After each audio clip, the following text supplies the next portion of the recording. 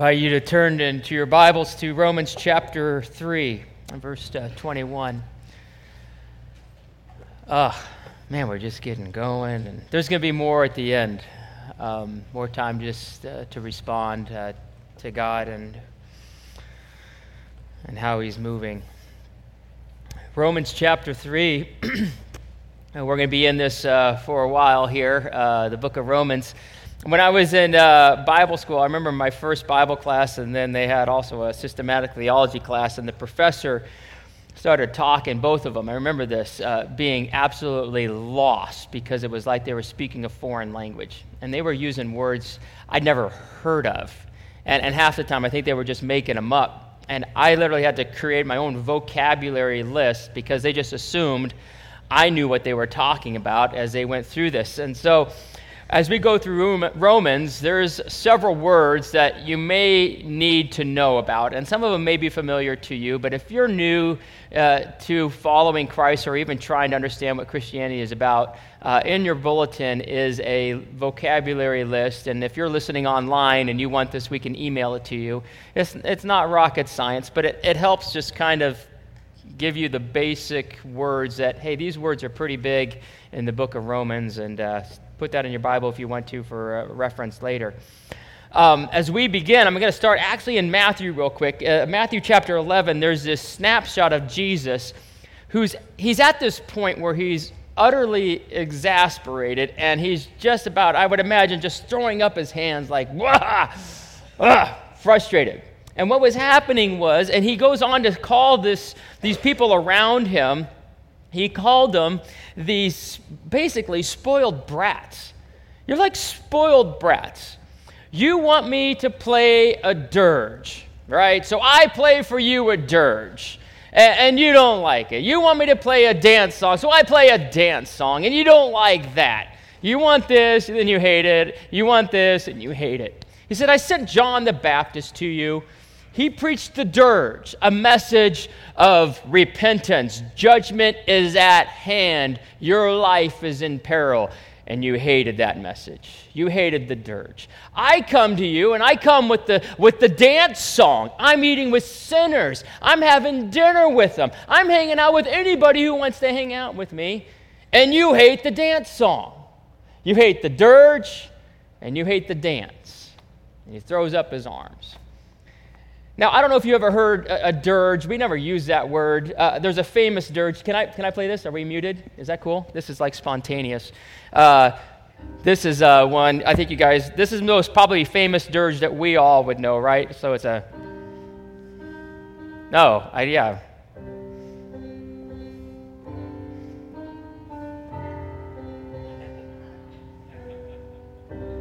Right? Frederick Chopin, and then... All right, that's a dirge, right? He did that in 1837, played it at his funeral, and a little factoid, they played that dirge at John F. Kennedy's funeral. Who knew? A dirge is something that's about death. It's about serious, heavy, weighty things. And Christ, part of this whole thing of understanding God and who He is, there is a dirge that's part of the message. And there's a dance. And in Romans chapter 1, half of 1, all of chapter 2, and half of chapter 3, and actually a little bit more than chapter 3, it is all about the dirge. Everyone has sinned, right? The world is in peril. No one does good, not even one. There is no one righteous. No one seeks God. There is an unrighteousness problem. There is a sin problem. The Jews have an unrighteousness problem and a sin problem. The Gentiles have an unrighteousnness and sin problem. And you hear the dirge, it just plays throughout the whole thing. And it's just awful. You hear it after verse after verse after verse. It's bad. It's really bad. What's interesting is that Paul would still affirm the dignity and the worth of each person.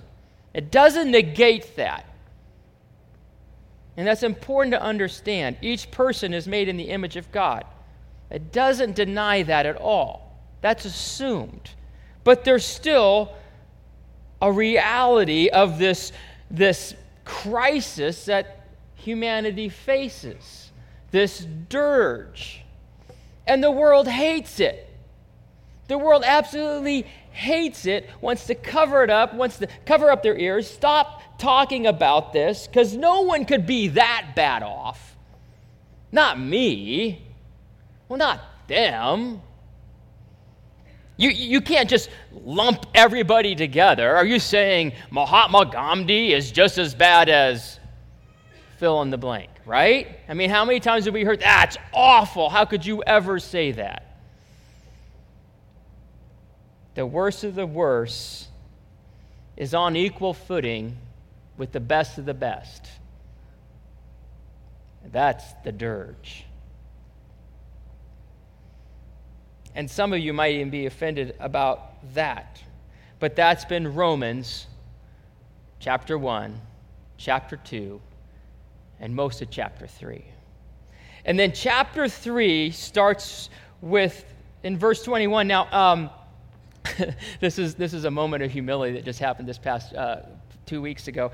I've memorized almost all of Romans, and it's taken me like almost my whole life to try to do this. And I just found out there's an 8th grade girl who memorized the book of Matthew and Romans completely. Okay, I just think that's so embarrassing.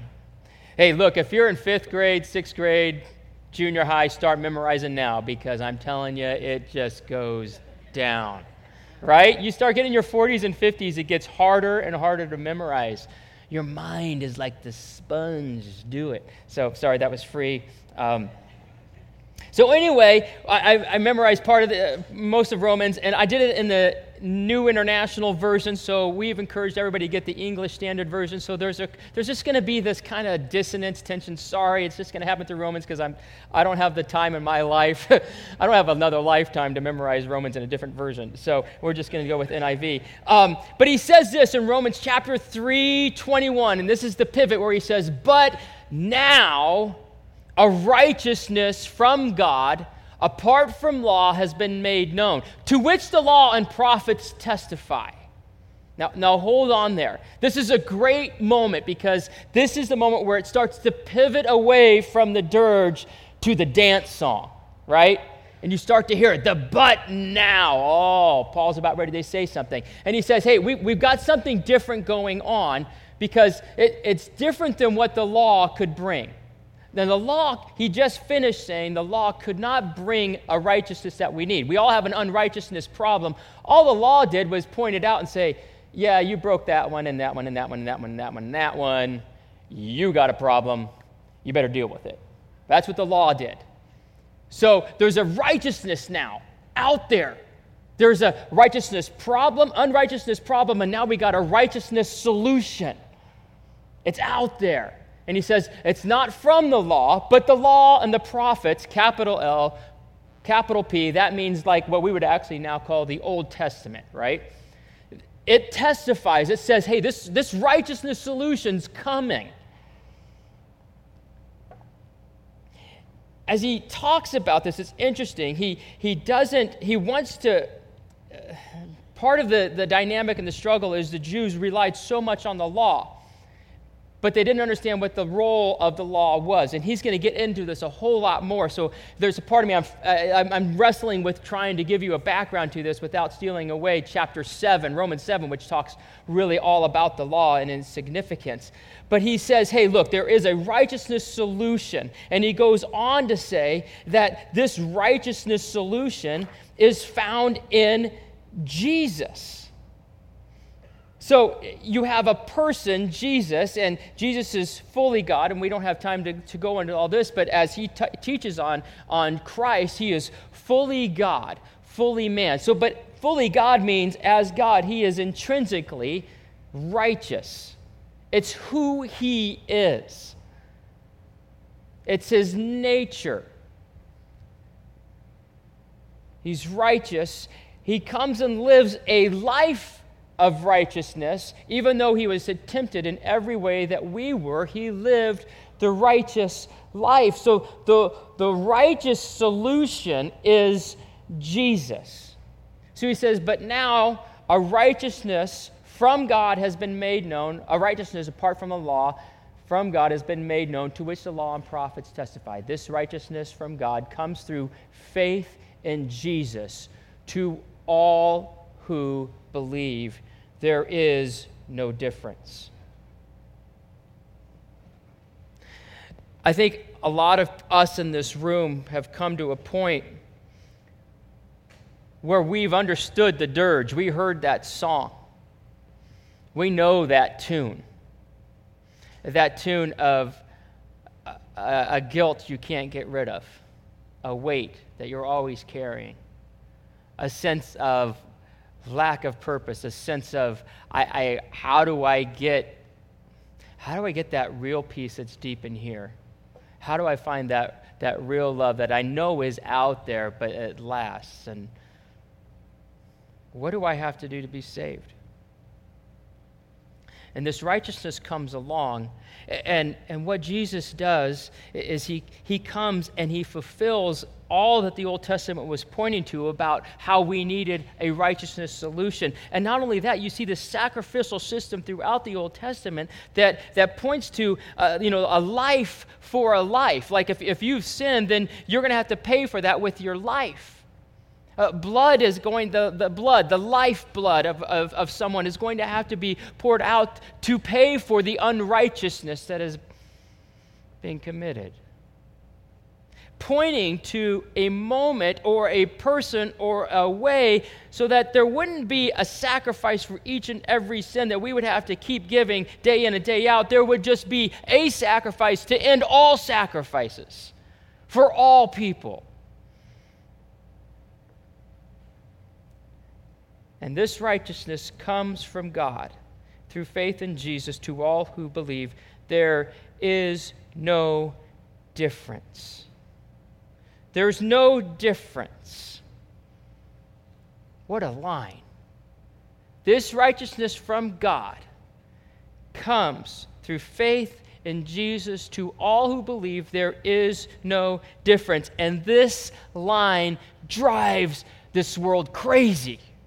They hate it. It's not fair. It's too good to be true, right? This is like, how in the world could that even be possible? Just by faith and the whole unrighteousness problem's gone? That's impossible. It's too easy. It's not fair. What do you mean, to all who believe? And then you go to the worst spectrum. You mean all the worst people out there, they get in? That's not fair.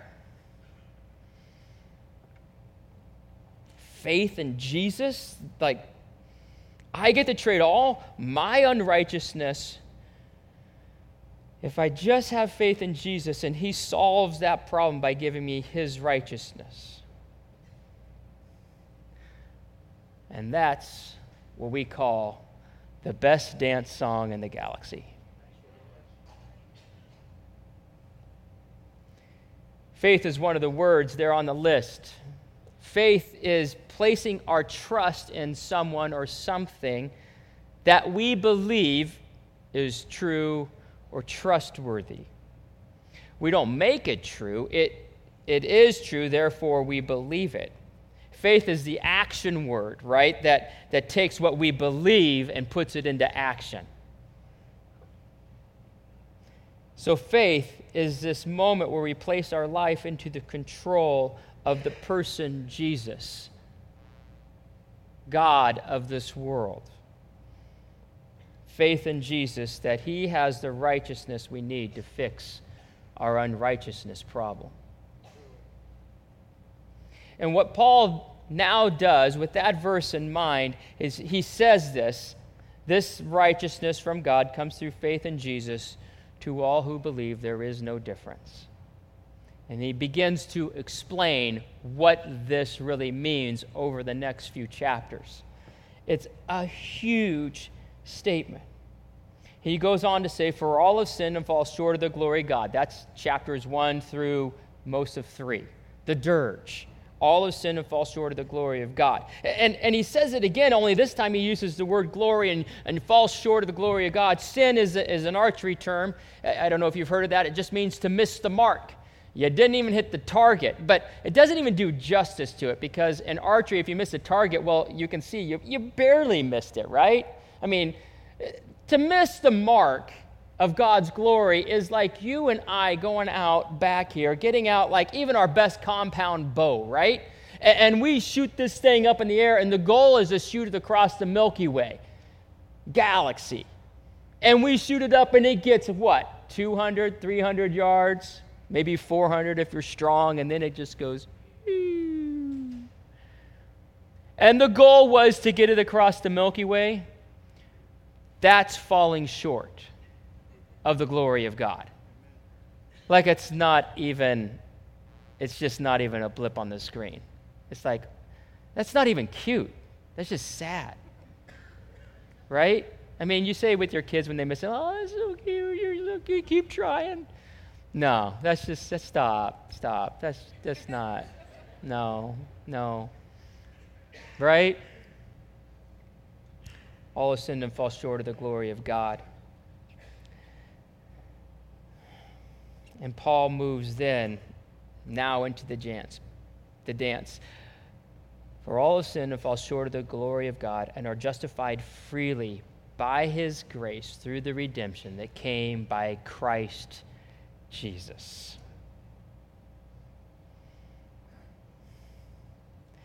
Justified freely. This is a big word, right? Justified. If you're new to this whole thing of Christianity, justified, circle this word. This is like a big one. You can do this. I give you permission in your Bible. Highlight it on your phone, whatever you do. This is a big word. This is where it all pivots right here. This phrase, God like drops the chorus of this dance song right here. This is it.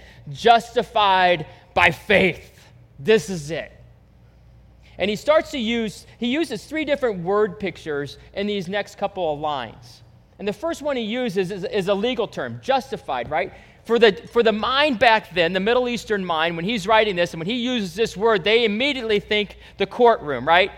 I mean, we got the gavel here, right? You got the judge. Now, they didn't have gavels back then. They didn't even use gavels. It's kind of more of an American thing, and I don't know why and how, but it is. I don't know if other courts now use it, but it's more of an American thing. But as soon as somebody is justified, it's the moment when the judge makes his ruling and says, oh, no, you got to make the ruling. Innocent. Right? Somehow this makes it authoritative. And what's crazy is a judge can speak on the behalf of a city and declare somebody, you are justified, innocent. Boom. Some judge can speak on the behalf of a whole county and declare somebody innocent. Somebody can speak on the behalf of the state, represent the entire state, and nobody can overturn this, and they can say, you are innocent. Bam! How's that for a dance song? We can have a federal judge speak on behalf of an entire nation and declare somebody innocent. Boom. Yeah, I should have looked. And God comes, and justification says, if you have an unrighteousness problem and you come to faith, you come to Jesus and believe who he is, and by faith act on that and say, I need you to save me from my unrighteousness problem, Jesus says, you are innocent. That's justification. Walk out of the courtroom innocent, just as if you'd never sinned. I could sing that chorus all day long. I could dance. White man, late 40s, dance to that song. That's the dance, right? But that's not the only thing he uses. He goes on and he says, okay, God presented him as, I'm jumping ahead here. I'm going to have to actually pull over here because I'm trying to remember it. All sin and fall short of the glory of God, are justified freely by his grace through the redemption. So that's the second word, justified freely by grace through the redemption. The redemption is another big word. And for them, and they immediately thought of slavery. They had chains, right? He says this word, every mind, Middle Eastern mind during that time knew redemption was tied to slavery. Chains. The only way you could get someone out of slavery, whether they got there by, their nation got conquered, or they got there because they got into debt and they couldn't pay it off. Those are the two biggest ones. The only way you could get someone out of slavery is to buy them out. You had to come to the owner and give enough money or enough goods or collateral or assets, whatever you want to call it, to buy the person out. That's the only way they were getting out. And so you see the word picture is we were in chains to unrighteousness. And Jesus is the Redeemer. And he comes along and he bought you and he bought me out. And out from what? From slavery to this. And he paid the price, which was a life. Somebody's life had to be paid. Somebody had to die for our unrighteousness problem. Now, where the metaphor can sometimes historically go bad is people then assume, did Jesus have to pay Satan? Yeah, Jesus didn't owe Satan anything. Satan owes Jesus. And one day he will kneel. But Jesus doesn't owe anybody anything. And that's where you have to understand this Redeemer thing is us. That's the metaphor, is Christ's life buying us out, satisfying the penalty for our sin. Justified by grace through faith. God presents him as a sacrifice. I'm sorry, I messed that up. I'll read it here so I don't get lost. So, we all fall sin and fall short of the glory of God. Verse 24, and are justified freely by his grace through the redemption that came by Christ Jesus. God presented them as a sacrifice of atonement through faith in his blood. Now, immediately, I don't have the small one, so we've got these two word pictures. Immediately, what they're thinking in the medieval mind, but in the Christian mind is, and I should have wheeled it out here to the front, the Christian mind immediately is thinking this, right here, the cross. In the Jewish mind, the Gentiles may not have known this, but the Jewish mind, when he said sacrifice of atonement, immediately they know exactly what he's talking about, and he's referring to the Day of Atonement. It was one time a year in the Jewish calendar. It was called Yom Kippur. I don't know if you've heard of that. It's the day where the whole nation gathered together, and they brought, among other things, they brought 2 goats. I'm going to get around this thing. And one goat, they would draw lots for the goats because they really wanted it to be a God thing. This whole thing was about God and his plan and the way he protected, forgave, justified Israel during that time. And so they would bring a goat, and one would get chosen to be the goat that was sacrificed. And they would sprinkle the blood of the goat on to the mercy seat or the top of the Ark of the Covenant. Now, only the high priest could do this, only one time a year into the Holy of Holies. And what that blood did was satisfy God's wrath. That's the big theological way of saying it, as the blood turned away God's wrath from Israel over the past year's sins. Now, the other goat, the priest would lay his hands on it, and God wrote this. You can read this in Leviticus 16. It's all in there. And the priest, with the permission from God, would lay all of the sins that Israel committed in the previous year onto this goat. And then they would take the goat out to the wilderness and let it go. Scapegoat. That's where it came from. And the goat, and what Paul is saying here is, it is powerful, what he's just dropped right here. Sacrifice of atonement, meaning Jesus is the one, because of his blood, satisfies the wrath of God, and because of his sacrifice chosen by God, takes away the sin of the world. All met in one person, Jesus. And so we look at the cross, and the cross is the sacrifice, his blood poured out for us. I mean, you see the richness of all these images, and he puts these all together as he's explaining this. Through faith in his blood, and he comes back to faith again. God presented him as sacrifice of atonement through faith in his blood. And the chorus of the dance song happens again. That's it. That's all it takes for anyone who has a sin problem or an unrighteousness problem. Faith in the blood of Jesus.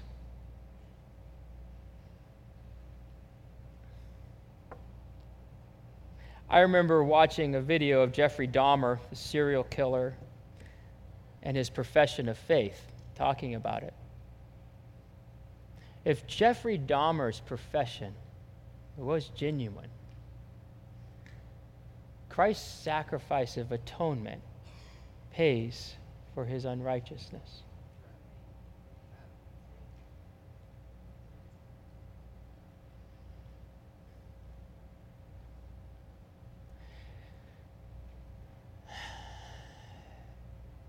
That's the reckless love of God,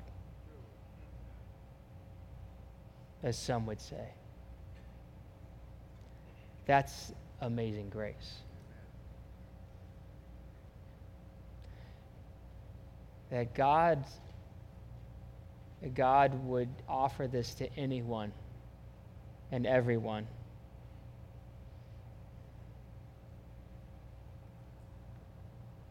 That's the best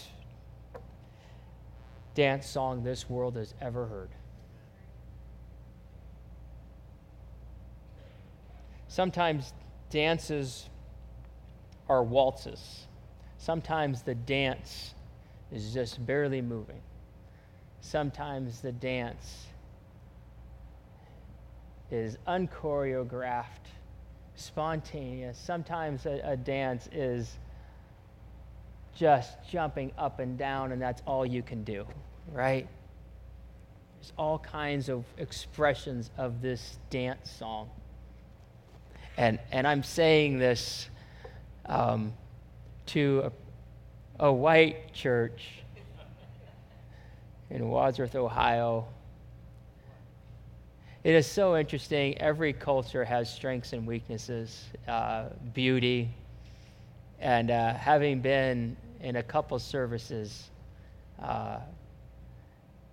in Africa, even up north in Cleveland, the African culture gets dance.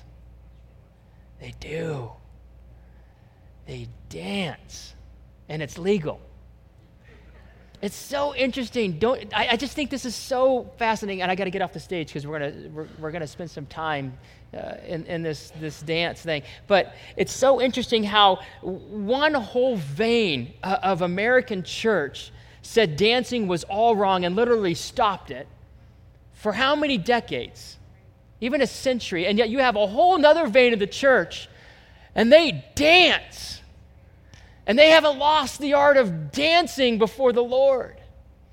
And I don't know what that looks like for us today. And I don't want you to do something that would pull a muscle. And I don't want you to do anything. I don't know. All I know is Jesus called it the dance. It's the best dance song this world's ever heard. And some of you, I know he's calling you today. You want to dance to this thing. And you haven't. You haven't. You can start dancing to it. You can start to feel it. You love those scenes in movies where it's the staid person that starts to go, they can't, their foot starts going, and then, right? Look out. When you hear the dance song of the Lord, it's one of the most worshipful, it's one of the most celebrated or celebratory moments. It can be both. It can be so sacred and so filled with joy.